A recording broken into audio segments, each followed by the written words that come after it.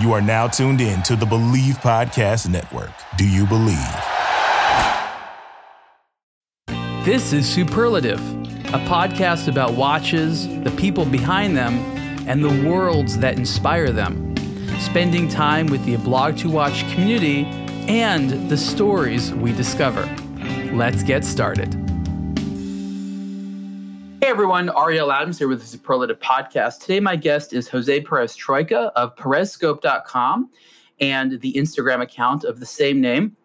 Jose grew up in Switzerland. He now lives in Malaysia. And Jose is a self-described forensic investigator of watches. Welcome, Jose. Hello, Mr. Adams. Thanks for having me. You and I have had... Well, we've been talking for a long time. We actually realized this may be our actual first conversation, even though I feel like I know you very, very well. It's kind of interesting that for years we've sort of done our thing with the watch industry connecting us. And it's interesting how many people we have met through our lives that we never would have met because of watches. You know what I mean? That's right, yeah. I remember you were actually the first major watch blog to get interested in what I do. That was in March 2016, so more than 5 years ago. Now, I think one of the reasons that I really like what you do, and I've seen this from a few people like yourself that actually grew up in Switzerland and have an interest in the watch industry, is you had almost, you had an activist perspective, which was sort of attacking some of the big guys, but for the purpose of justice. And, you know, I have a legal background, and I think I always sort of admired this. So I'm going to explain to people a little bit about what you would do. One example of what Jose does is there'll be a watch that is supposedly this one-of-a-kind vintage watch sold at auction, and the auction details will describe some history and some things like that. And Jose will look at this and be like, you know what, something doesn't look right here. So you will go and you will investigate to find the real details of what this watch is, or at the very least, disprove what they say it is, ostensibly so that they can't charge as much as they're trying to charge. But your focus is you don't want them to be a liar. Would you say that more or less describes your intentions and your motivations? Yeah, I would say so. I mean, you know, in the first place, I think it's about fairness towards, you know, the buyer. I think it's important that the collectors and watch enthusiasts as a whole have they should be treated fairly. And I think someone who, you know, I happen to have this how to say, you can call it talent or whatever. I just have enough time to investigate these things. So I think it's a nice thing to just use this for the good of collectors. I want to give a little bit more context because there's so many details I want to discuss and questions and stories I want you to discuss. But I want to talk more about the context. Over the last several years especially, watch auction houses and similar types of retail institutions have really kind of exploded. Not only the ones that existed have gotten bigger, but there's been a lot more of them. And this idea of selling these old vintage watches, and today it's just, you know, modern pre-owned watches, became almost like a trend. And it got almost out of hand. In fact, I would argue that it got quite out of hand, where all these different auction houses all the time were finding all these very important watches, these historic watches, and they would paint all these pictures about who owned them and all these romantic things. And it was completely unchecked. You know, they were selling these almost like they were financial instruments in an unregulated way, no systems of checks or balances, completely anonymous bidding, all this stuff that was, you know, making it very clear that a lot of unethical behavior could come in. And so few people have ever stood up to them, you know, with it being like, oh, well, you know, they're making money and people are making money and it's fine because you're just taking money from rich people and they can afford it. But that still doesn't really make it right. And I don't think that makes it okay. And so would you agree that there's a sort of powerful constituency of watch sales that doesn't really have too many people to check them and what they do? Yeah, you are right about this. I think you know, the thing is that you know the old school collectors, the long time collectors, they all speak among each other. So when a questionable watch comes up for auction, they will talk to each other among themselves. And if a watch is all right, they will say so. And if a watch is not okay, they will talk to each other, and then they will avoid this watch. But it's just this small circle of collectors who have this knowledge, right?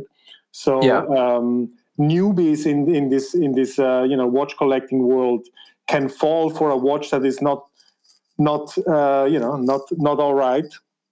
But in the old days, it was like, there was no one out there who would make this public. So the knowledge was there, but they would just keep it, between them. And when I came along, I didn't have contacts to this collectors or whatever. What I did is I researched this from scratch, meaning I started collecting data. I created a database, and so the more data I was able to collect, the more I saw through what is good and what is not so good, and that's how everything came about. Let's try to put things in financial context, because I think it's important to ask yourself, if you lie about the provenance of a watch, or who made it, or when it was made, or all these different types of things, this can change the value of something by tens of thousands, or maybe even hundreds of thousands of dollars. So maybe you could describe what's at stake when a watch is being passed off as something that's not in an auction context. Okay, I can give you a very specific example here. There was once a vintage Panerai 3646 with a matriculation number on the case back that was probably used by Decima Mas manned torpedo pilots. This watch was like highly regarded in the Panerai, in the vintage Panerai collecting world. And when I looked at that watch, I always had the feeling like, the dial was somehow crooked. I mean, like something was somehow not all right. So I started researching this watch, and it turned out that the watch had received like a new dial, and that the original dial was one of the earliest vintage Panerai dials that were made from like some plastic discs, and they were like prone to warp, and depending on how strong they warped, it could be that the hands could not move anymore. So the whole function of the watch was compromised. So anyway, so this dial, the original dial that was warped, was replaced with a Kampfschwimmer dial. Kampfschwimmer are the anonymous Panerai dials, 3, 6, 9, 12 dials, and but the engravings on that dial were fake.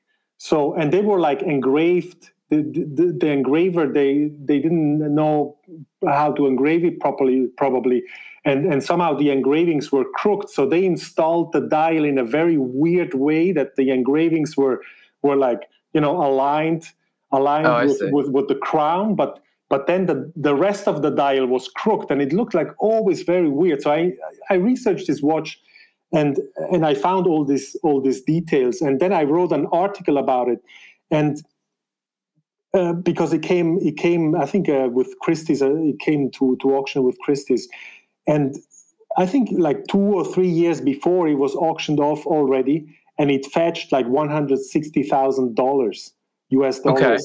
And then after my article, I think it fetched like 37,000 Swiss francs. So whoever put that watch at auction lost like more than 100,000 US dollars on it.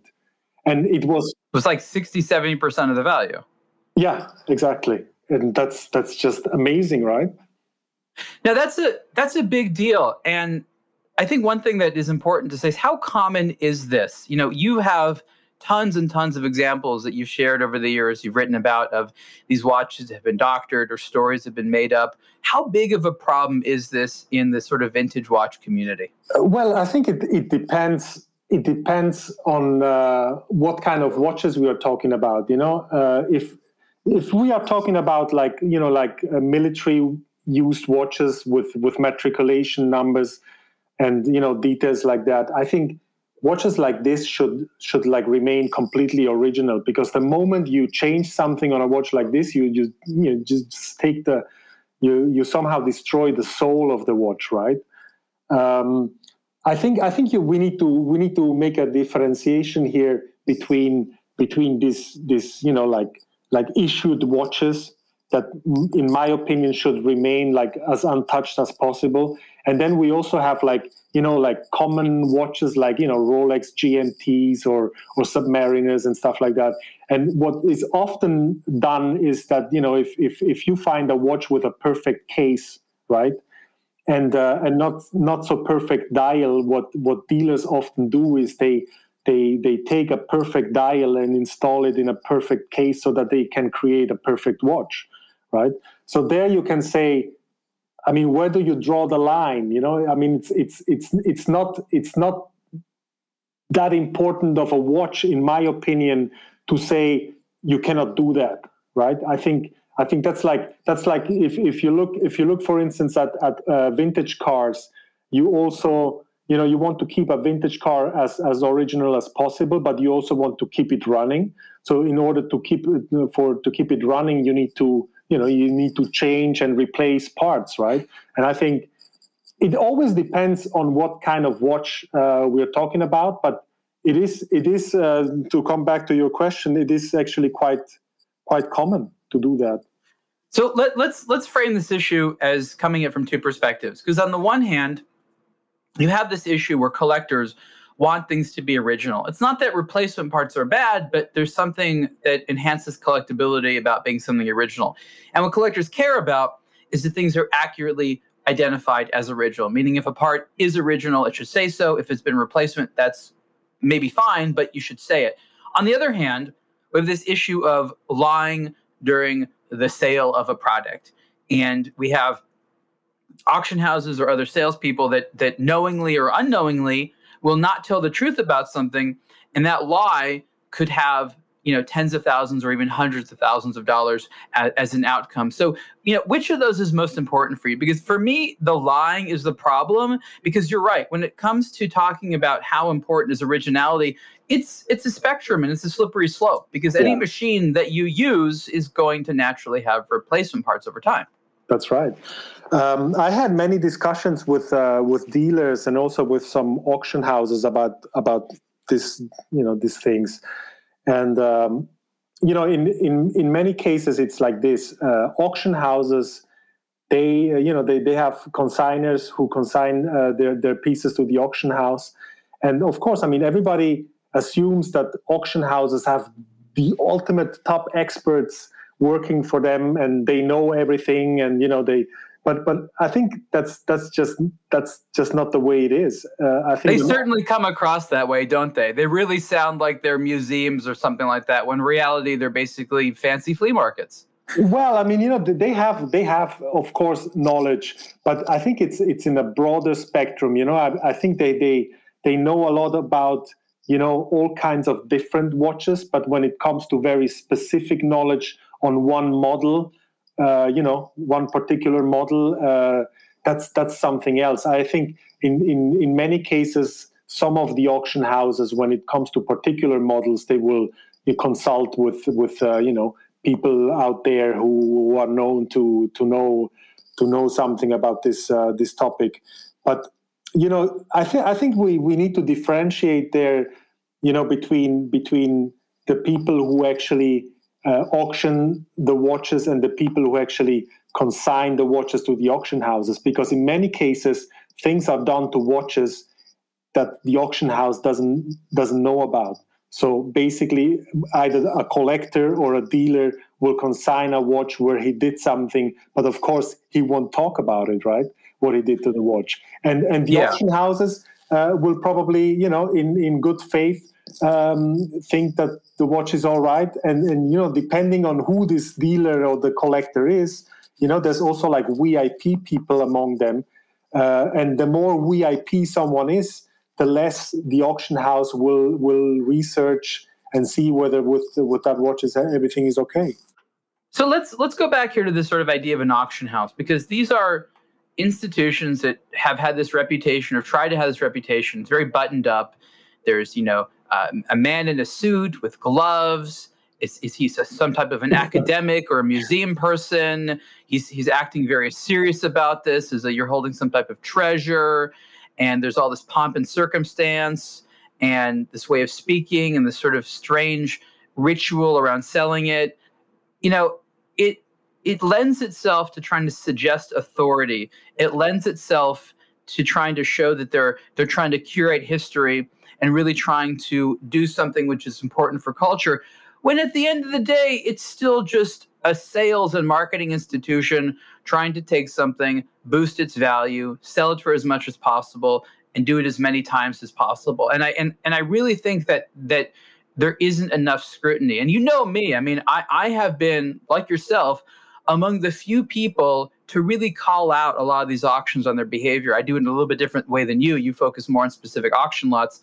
I talk more about some of the logical problems that come with trusting them.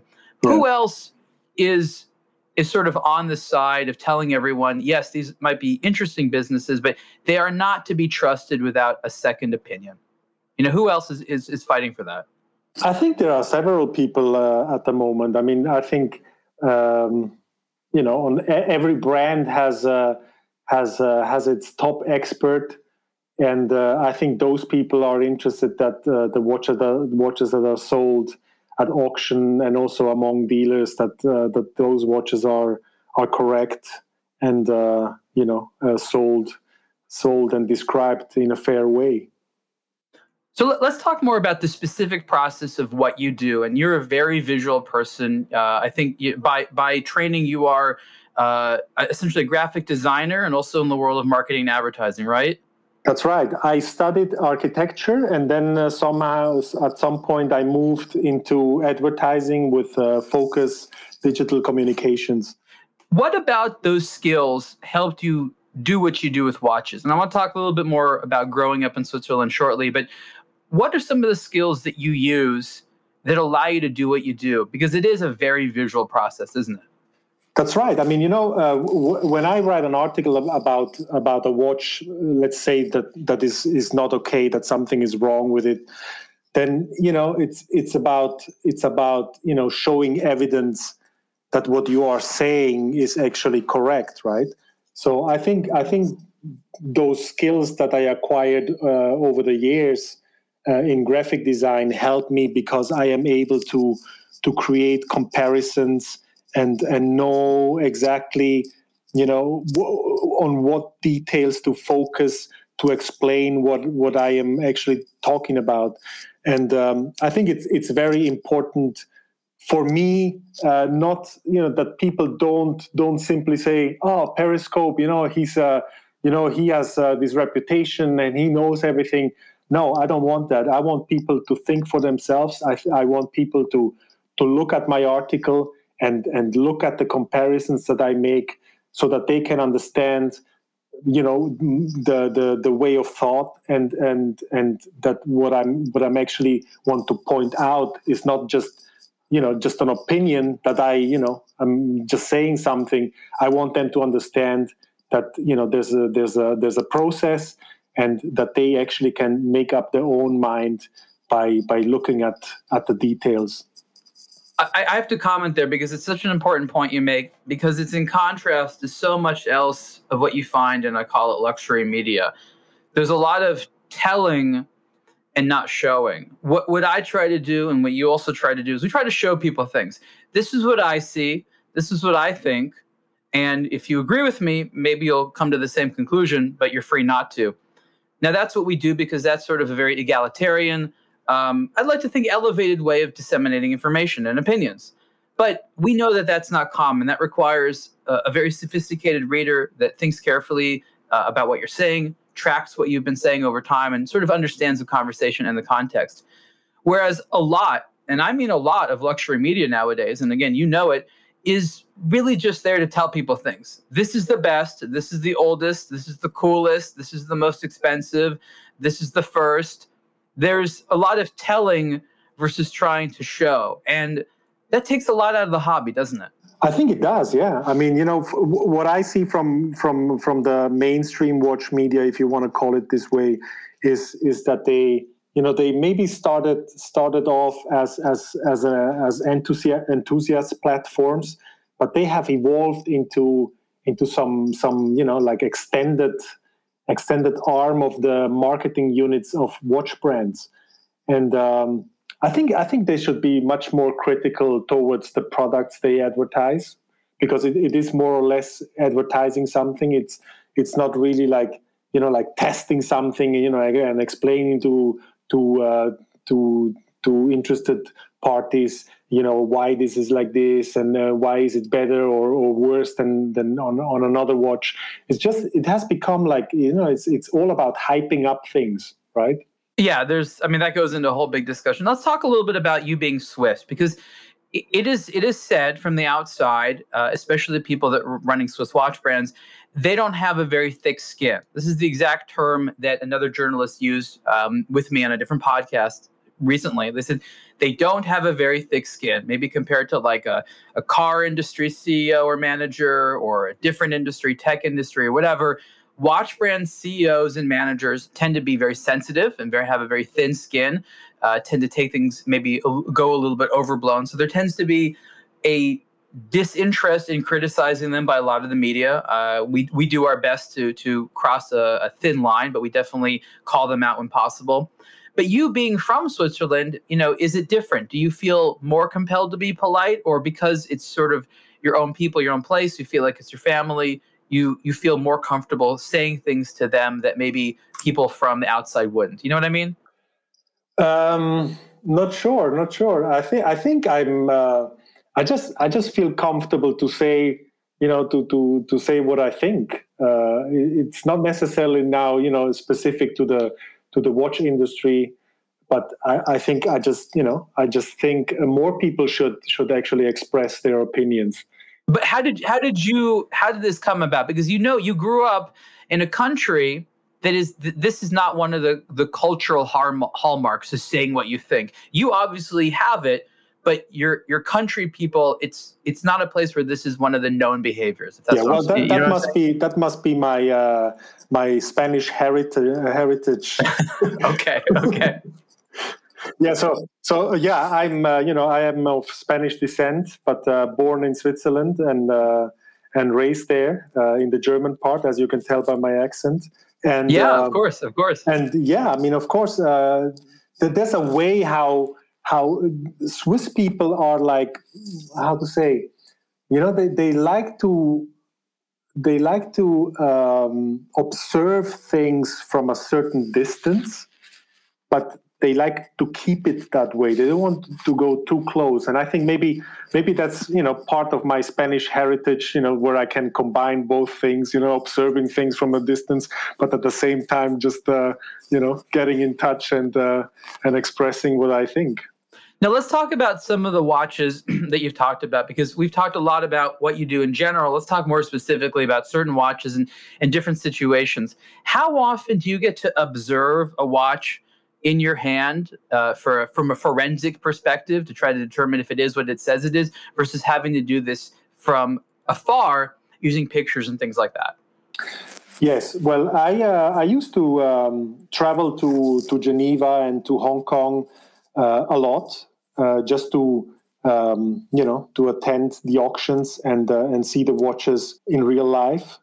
I don't know. Have you been to auction houses? I have been to some, yeah, a little bit. Okay. I try to look. It's not my favorite place to go. I find it kind of creepy, to be honest. The sort of the weird, like the people that work there. It's like there's all this stuff that they want to say that they don't, and everybody there looks like they have this own weird internal dialogue that no one's saying, and it makes me super uncomfortable. See, all right. So there's before the auction, you can actually go there and you can check the watches, right? Yeah. They always have a watchmaker there, so you can say, I want to see these few watches, and then you can send it to the watchmaker. He will open it. Then you can check the details and everything. So I mean, that helps, and it's a different thing to actually look at watches in real life in 3D, having them in your hand, and looking at them, by turning them into the light, and see how the dial, for instance, changes and stuff like that. And it's a different thing to look at watches on pictures, of course. I just had recently one good example where someone sent me a picture and said that the auction house had like restored the dial because the watch had been sold like 2 years earlier by another auction house, and then it came to this auction house, and then it seemed like the dial was perfect, but in the previous auction, it seemed like there was some missing. From the print was missing some color, some details. Right. And this was really a mystery. I looked at the watch for a long time, and then at some point, on pictures, I didn't see the watch in real, and I found a picture from the previous auction that showed the watch in a 3/4 perspective, from the side, and you could see the dial through a different angle through the crystal, and you could see that exactly those parts that looked like they were damaged in the front view, in the 3/4 view, they were absolutely spot on and perfect. So what happened? What happened there? The crystal was badly scratched, and it caused these visual distortions where you thought, hey, there's something missing, something in the dial is damaged. And then in the most recent auction, they changed the crystal because it was so badly scratched. And then, of course, the dial looked perfect. So this person was completely, they really thought they had the dial had been reprinted, but it wasn't. Now, and this is like the perfect example for this. For how different it is to see a watch in real and just check watches on pictures. It's just a different thing. It's hard, and you have to be very clever because you have to say, what am I actually looking at? Now, once auction houses recognized that you and maybe others were starting to do this and use these pictures over a period of time to see what's going on, have they changed what they've done? Have they made it more difficult, or is this just something that they can't control and they actually maybe appreciate that you do this because it prevents them from being embarrassed as often? Like, do you find them being more hostile to what you do, or quietly appreciative that someone's doing it? It depends on the auction house. Actually, my experience for the past, let's say, like maybe 3 years, when people started realizing that my articles have an effect, that it's not just someone writing something, but that collectors are actually reading it. And and depending on how I assess a watch, that watch will actually will either perform perfectly or it won't. And so certain auction houses have become quite friendly with me. So whenever they have a watch at auction that I am interested in, I can reach out to them, and they will provide detailed pictures, really movement, serial number engravings, all sorts of details. So they will happily provide that. And if I happen to see something that is wrong, I will tell them. Of course, I will not do an article when it's about it's also about cleaning up the whole thing, right? I mean, you don't necessarily want to expose someone if it's not necessary. Maybe that person made a mistake. Maybe that auction house just didn't know about the faults. You're being hired as an investigator beforehand. They need to know the details before they can ask a bunch of money for something. That's the responsible thing to do. Yeah, so I will tell them, of course, that something is wrong with the watch, and in most cases they will either change the description, for instance, in the condition report, so that actually collectors can read a more detailed view on the condition of the watch, or they will withdraw the watch depending on how severe the faults are. But and what about before the last several years? Because you made it sound as though things are good now. what are some of the earlier experiences like? Well, in some cases I didn't reach out, of course, in the beginning because I didn't have any contacts there. So, I mean, in the beginning, I just wrote articles because I thought, I was passionate about it, and I thought I want to share this information that I have with as many people as possible.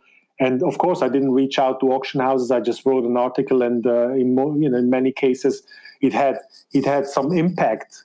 And as soon as the auction houses realized that my articles had impact on the value of watches, of course they also, some of them reached out. They try to understand also what I am all about, what my goals are, why I am doing this.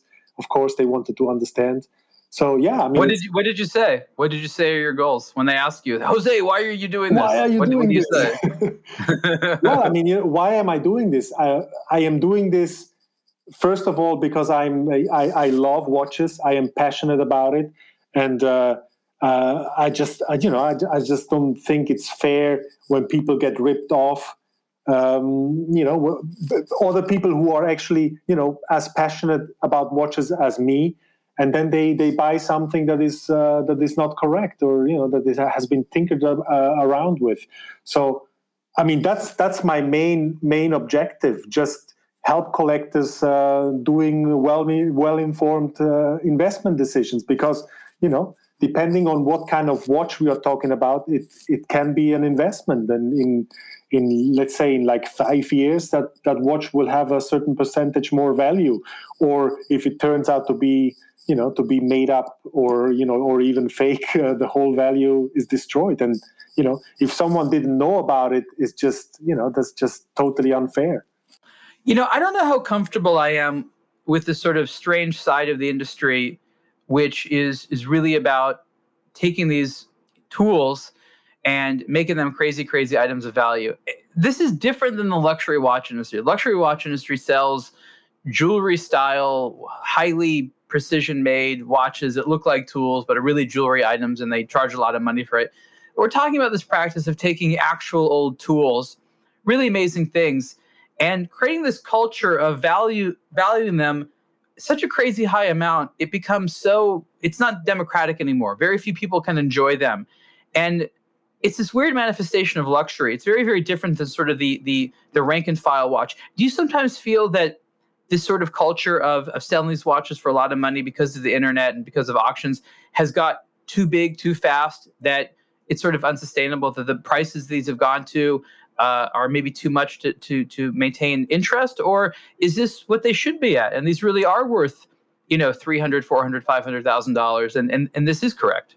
I think everything that is somehow special, let's say in mid 2020, I did some really in-depth research on the earliest single sea dwellers that are known as single red sea dwellers, and I was able to identify the very first valve prototype. I don't know if you know it, but the first sea dwellers were born without a valve. They were made like in the second quarter of 1967. And the helium release valve, for everyone that doesn't know what we're talking about, the helium release valve. Exactly. And so the first sea dwellers were made in the second quarter of 1967, but it was not until late 1967 that the idea for the helium release valve reached Rolex. Rolex didn't figure it out themselves. They received the idea from C-Lab people, from Bob Barth, actually, a C-Lab aquanaut and saturation diving pioneer. He came up with the idea to actually install like a small one-way helium release valve inside, in the case, so that helium could escape after during decompression from a prolonged saturation dive. And so he talked to this guy T. Walker Lloyd, who was a diver at the time. And so T. Walker Lloyd reached out to Rolex And then Rolex, heard, I think, for the first time about these issues that, watches would explode, literally, like the crystal would pop out, exactly. And so this happened in late 1967. So at the time, Rolex had no opportunity to test the idea, but in early 1968, this guy, Dr. Ralph Brauer, who was a German-American hyperbaric researcher, he went to Marseille to do some really awesome experiments with Comex. Comex was like coming up at the time, and they went like to 300 meters of depth inside a hyperbaric chamber in Marseille. And when Rolex heard about this experiment and that more experiments were basically planned, they quickly created this first prototype and reached out to Dr. Ralph Brauer and gave it to him to test during the further tests. So, this watch has a different case number range than the usual single red sea dwellers, because it was made in 1968, whereas the others were made in 1967, right? So, and this watch was always a mystery. It was the only one with a 1.8 million case number range. And actually it was auctioned off by the university where this guy used to be a professor. And when he died, he left everything to the university. So it has a very clear provenance, this watch. But nobody knew what this watch was all about. So I started researching and, reading like old newspaper articles. And somehow, at some point, I realized, hey, this is like the very first prototype that was made. So now this watch has a history. This watch is absolutely amazing. And when it comes to value, how to value a watch like this, right? Shouldn't this watch be extremely valuable because of its history? Have you visited the gift store for watch lovers? It's called the Blog to Watch store, and we carry art, apparel, and accessories for today's timepiece enthusiasts. Buy your wristwatches elsewhere and celebrate the watch collecting hobby with high-quality original products at the Blog to Watch store. Right now, the Blog to Watch store features a line of t-shirts inspired by iconic timepieces and designed by the collecting experts at the Blog to Watch. Made from 100% premium cotton, our soft, fitted t-shirts are stylish, fun, and models like our iconic diver dial even have a glow-in-the-dark face. The Blog to Watch store carries bespoke yet affordable products, which the Blog to Watch editorial team wanted for themselves as the first customers. Visit the website to see what is available right now, and we ship internationally with new products coming all the time. Check it out by logging on to store.ablogtowatch.com. That's store.ablogtowatch.com. So let's give some context here, because again, I know what you're talking about, but this is exactly why I love talking about these things. It's so esoteric to most people. So we're talking about Rolex, and we're talking about one of their watches called the Sea Dweller. And the Sea Dweller was one of their dive watches. They still make them today. And it was involved in a lot of actual underwater testing and a lot of cool stuff. And one of the key features of the early Sea Dwellers was this helium release valve, which is this sort of funny vestigial element that's on a lot of watches today, but it's really sort of part of the history of it. And a big question, as you said, is where does this helium release valve come from? And no one really knew exactly, and you solved the problem of where it actually came from, because this story didn't really exist. Well, actually, the initial information of who came up with the idea for the helium release valve came from Jake from Rolex magazine. Right. Jake is like, he's absolutely amazing. The guy is a total legend, and he has been in the game like for. When did you start with your blog? Yeah, Jake and I started around the same time. I had Jake on an earlier episode of Superlative, so he's been on talking about stuff as well. So, totally agree with you that he's a very special person. But I'd say about a year or two after I started, I think he started. So it was I started in 2007. Okay, all right. So Jake, he interviewed Bob Barth He interviewed Scott Carpenter, the astronaut who turned Aquanaut.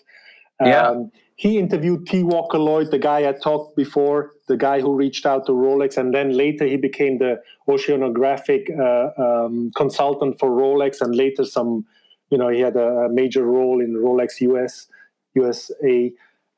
So he interviewed all these guys, and it's absolutely amazing. He has these podcasts. Unfortunately, they are no longer online for some reason, but Jake sent them to me, and that's a treasure of information, and it's just so amazing. And it's actually Jake came up with this information, and he actually forwarded the information to me, and I took I don't know how you call it. There's a sport where you actually give someone the like a what is it, like the baton, and then the other one continues to run. Oh, yeah. Like it's a form of marathon running. Where exactly. Pass the baton. Pass the baton, exactly. So that's what I did, I just took the baton and then went further. And does Rolex ever say thank you for this? Rolex isn't particularly communicative about these things. I mean, you've spent countless hours essentially doing work for Rolex, right?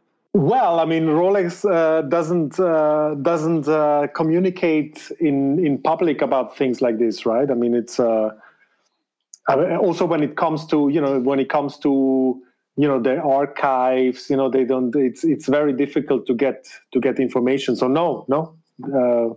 No one from Rolex reached out. Which is kind of funny because you go to your website and you see Rolex, and Rolex is present a lot because so much of the sort of vintage watch enthusiast community focuses on Rolex. It's not the only brand that has a lot of historical facts about it, working with important people, but Rolex is just a very popular brand. So, you have a website, dominated by, Rolex and things related to Rolex. Even the early Panerai stuff is essentially a Rolex story as well. That's right.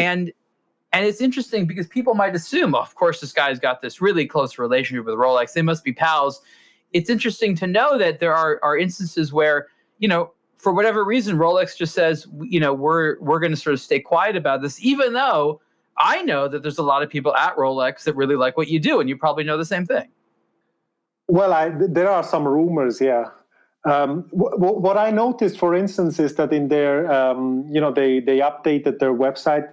I think it was like late last year.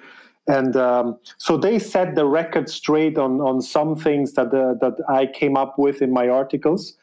And that's some sort of action and reaction, which is nice to see that they actually seem to read my stuff.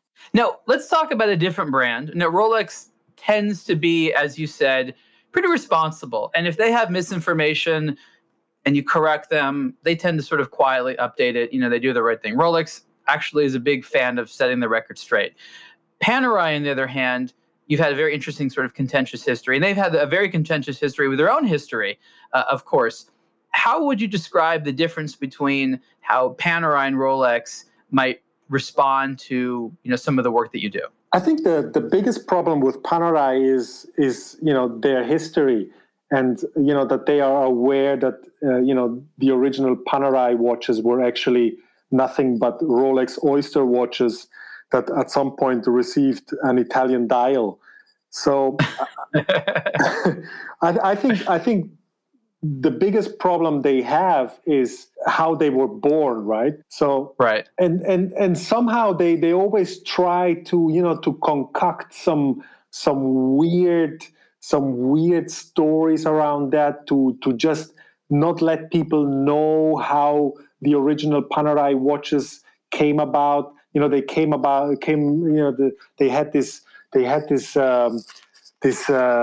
spread this information that basically Panerai watches used Rolex movements, for instance. I mean, that was like, I remember, learning about Panerai for the first time. I think that was like in 1998 when a coworker came to me and showed me like a Panerai on my browser. And I was totally amazed about it. And he said, the watches were used during the Second World War, and they had Rolex movements and stuff like this, was absolutely, amazing information, and it's some kind of a mystery, and used by secret commandos and stuff like that. So they really have a very, very interesting real history. But the problem is, I think that they have this thing with Rolex, that they are not confident about it, and that they came up with all this like fabricated information, and I think they are like a little bit, how to say, I mean, it's a dilemma for them. I think they cannot move forward and say, like, let's say, let's start from scratch, and let's like check our history and inform people about how it really came about. And somehow this other thing that they would just want to continue as if nothing happened, right? As if people, or a lot of people, haven't learned what Panerai is really about. So what is Panerai really about? It's a luxury company owned by Richemont with a good design, some cool history, some random things that aren't that sexy. What should a brand like that be all about? What in an ideal world could they do to maintain the sort of status they want today? Well, I think, for me as someone who loves to separate facts from fiction, for me, it would be nice if they would just accept their heritage, right? If they would just say, okay, we were born as a Rolex watch, but we evolved into something else. Basically the design we are still using, a lot of that design is still Rolex. So basically, what they are doing is it's more like a homage to those watches used in that period of time. I think for me it would be great if they would just accept where they came from, and they would communicate it. I think it's a strength. I don't think it's a weakness. For them, I think they understand that as a weakness, but I think it's actually a strength if you can be confident about it.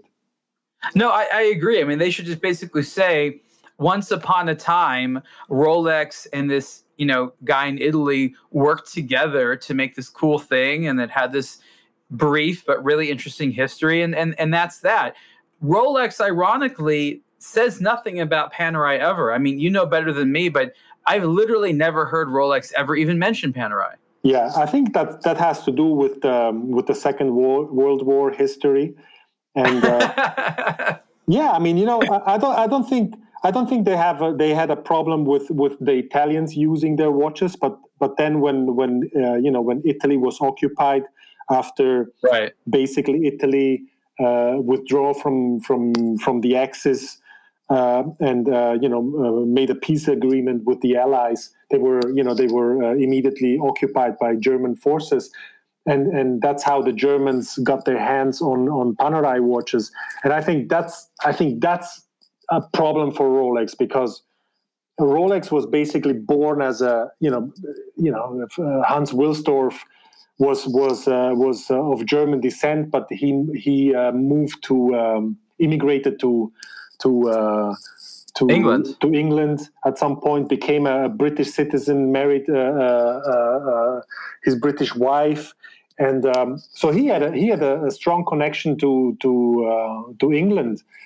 And I think for him, what happened during the Second World War, that basically Nazis were running around with his watches, I think that was a big problem for him. Yeah, no doubt, and for others as well. And Nazis and watches is a whole other podcast. My last question about Panerai has to do with why I think they're the most popular. And that actually is less about their history, but more about the design. I think that the design of a lot of the cases, the simplicity and boldness of the dials, has a sporty sex appeal that is not unparalleled, but is unlike a lot of others. What was it about what was going on in the Panerai workshop in Italy at the time. Where did this nice design come from? Was this a fluke, or was this sort of a function of an instrument making industry that just happened to make nice stuff at the time? Well, I mean, are you referring to the crown protecting device? Well, more the dials, because my understanding was, and you can correct me, but even the Rolex, supplied movements and stuff like that, the dials were designed and made in Italy, or is that wrong? Well, Rolex supplied complete watches, not just movements or cases like it's often said. They basically supplied complete watches. Oh, everything. Yeah. So Panerai didn't do anything, really? On the watch itself, no. They basically replaced the dial. So Rolex sent the watches to Florence with a transport dial. In most cases, it was just a very simple white dial, right? To protect the movement. And the hands were already installed and everything. So they sent complete watches like this to Florence. And then in Florence, Panerai would go open the watch, remove the transport dial, and install their own. So it is their dials. It is their, and they would design these dials, because again, I think that there's a lot of beauty to their dials. I think that it's a nice looking thing. So what was it about what Panerai? Was it an accident they were nice? Because again, a lot of these instruments from this era do not look as visually attractive. There's a sex appeal to them that no doubt you'll agree is there that other instruments don't have. So Panerai dials are indeed very special. So Panerai didn't come up with the idea for a sandwich dial, meaning like different layers, with cutouts and stuff like this. So this idea was actually created, I think, in the early 1930s by Stern Frères in Switzerland. They basically created the first sandwich dial with cutouts, and they patented the idea. So, but Panerai took this idea further. What they did is, and this is really amazing because, we are talking about radium, right? Radium is highly radioactive and can be deadly if you ingest it. And, you will suffer before you die. And so Panerai was absolutely aware of the danger of radium. And what they did is they basically applied the radium deep inside the sandwich dials, and then they sealed the cutouts with resin, with some sort of plastic, right?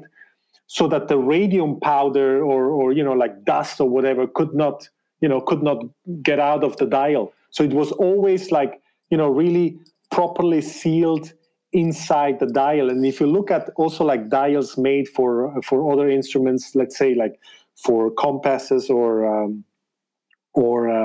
depth gauges, they are all done in the same way. So I think Panerai was very aware of the dangers of radium, and they tried to find a way how to basically keep that very dangerous material, in check. So, Panerai dials are indeed very intricate, but it's the open 6 and 9. That's not something that Panerai invented. That was that's basically something that needs to be this way if you have a cutout, because otherwise that middle part would just fall off, right? Okay, so that's interesting. So what you're saying is that there is a history of dial development that sort of accumulated into this, and this was what it was all coming to, and it just happened to be that Panerai was the one that put it all together in this particular way, in this particular size, for this particular purpose. That's right. Yeah, and there's another side to this. In interviews with the Italian Frogmen, it came out that they said that the Panerai dials were actually too bright, because they were mostly operating, at night or at dawn. Too bright, so it was a problem. You could read them too easily. So no, the problem was that they could be spotted from the surface by sentinels. So let's say if they were going to attack like some battleship, like they did in Alexandria in Egypt, right? So, imagine this guy comes along with an instrument and with a watch, like, glowing, underwater, and you can see that from the surface, because you also need to understand that the Italian frogmen from the Second World War, they operated at depth between, like, let's say, like 10 meters and maybe 2 meters of depth, right? And because they were using oxygen rebreathers, and oxygen becomes rapidly toxic below, I think, 12 meters. So you can actually, have a poison, have a CO2 poisoning if you go deeper. And so they were quite, they were not very deep. So you could spot them from the surface. What they did, these divers, is they would, wrap, like, some cloth around the watch, and they would just open it to check the time or something, or check the direction on the compasses. But generally they were actually almost dangerous for them, because they would give away their position. And you'd never know this unless you actually spoke with the people that were using it and doing it. You'd never know it. And that's the beauty of interviewing some of these people, because you learn these stories. You're like, I never would have guessed that. Absolutely. These have been fantastic stories, Jose. One last question, or series of questions that we have time for. You've learned all these skills over the years, looking at watches, trying to determine which ones have been doctored, which ones may not be what they appear. Are there any basic skills that you can give people that are looking on eBay, on Chrono24, on an auction, looking at something and trying to say, especially those things that look too good to be true, you know what I mean? What are some common things to look out for, or suggestions, or just overall tips on how to be a good consumer of pre-owned watches, especially if you're looking at something that's, a little bit older than modern, and you're trying to determine if it's worth investing in or buying? Yeah, I think one of the most important tools is just try to compare it with other similar pieces that you can find. I mean, the best way to do it is just to Google and try to find not one, but maybe like 3 or 4 examples that are similar, and then you just compare them and try to figure out whether the watch you are actually interested in, matches. Is it dangerous if the watch that you're looking at, that's it? Those are the only pictures on the internet? Because sometimes I've done that where there's nothing else to compare it to. I tend to be highly suspicious in that situation. Well, I mean, you can, it's, how skills. I mean, this is something that comes with time. The more watches you look at, the more you get a feeling for, what is right and what is not. Let's say, like, you understand whether a patina is natural, or whether it was, done artificially. The same applies with hands, like, if you have, for instance, like original hands, you will always see like a little frame around the loom where it actually touches the metal, right? It's like some slightly darker area there.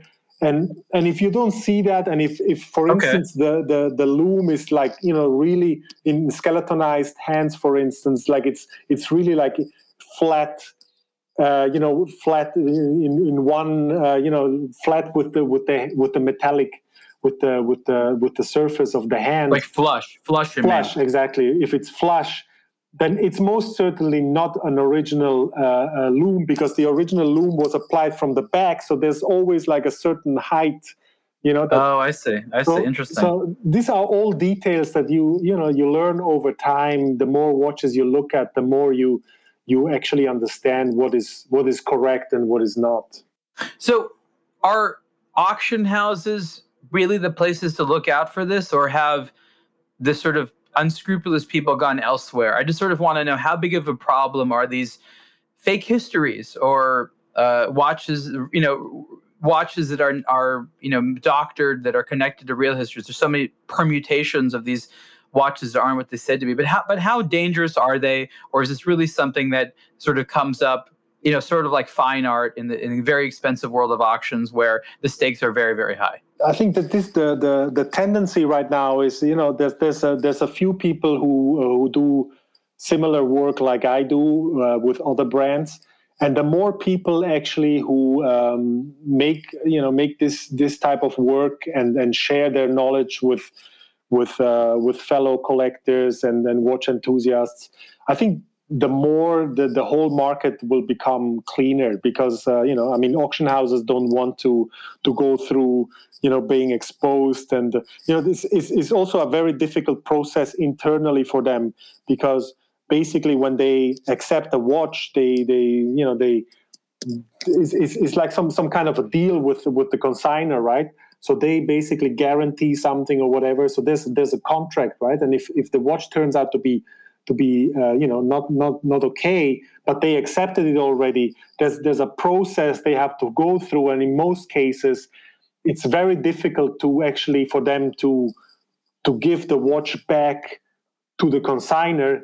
In many cases, they will just sit on the watch, and that's like a complete loss for them, right? So I think absolutely the more people do this kind of work and share their knowledge with interested parties, the more dealers and auction houses will understand that they have to It's a game of cat and mouse. It's always about who's going to be ahead. Is it the people that are looking out for the funny business, or is it the people inventing the funny business? I totally agree with you. Yeah, I mean, it's a normal reaction. What are you working on next? What are some of the mysteries that you're trying to unravel right now? Yeah, so I don't know if you read my latest article about the Rolex Daytonas with the mystery cross on the back. That was the one. Yeah, the mystery cross. I was looking at that. Is that the one that has the kind of rope around it? Exactly. So that was a mystery for let's say when the first watch was found, maybe 25 years ago, and nobody could figure out what these engravings were all about, and I found it, per chance. I was studying pictures from Sir Edmund Hillary's and Tenzing Norgay's first ascent to Mount Everest in 1953, when all of a sudden I saw this cylindric container that had exactly that graphic on it. Yeah. And then it is. And then I started looking into it, and I came to realize that it was those were stuff that was left up there by the earlier Swiss expedition. So this was really an amazing find. So right now I'm really working on this whole controversy about, did Rolex really reach the summit in 1953, or was all just a marketing exaggeration? So yeah, I'm looking into that now.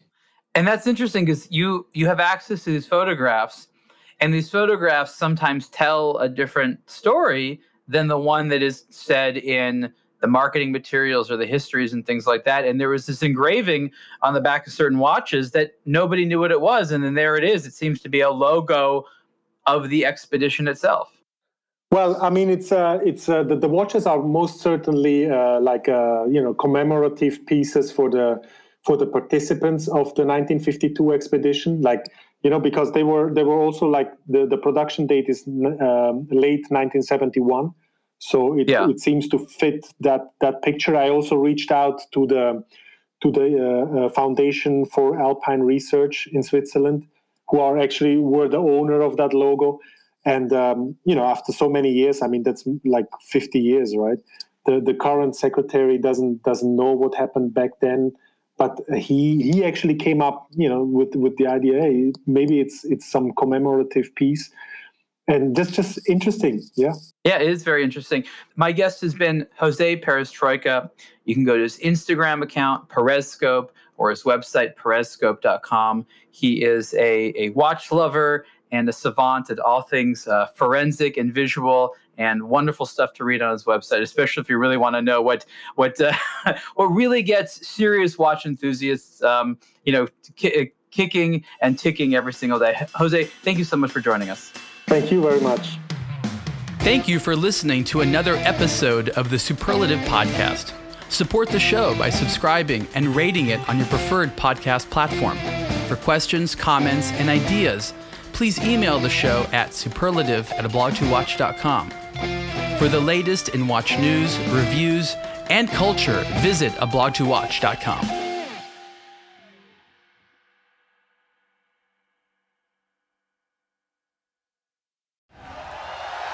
Thank you for listening to the Believe Podcast Network. Do you believe?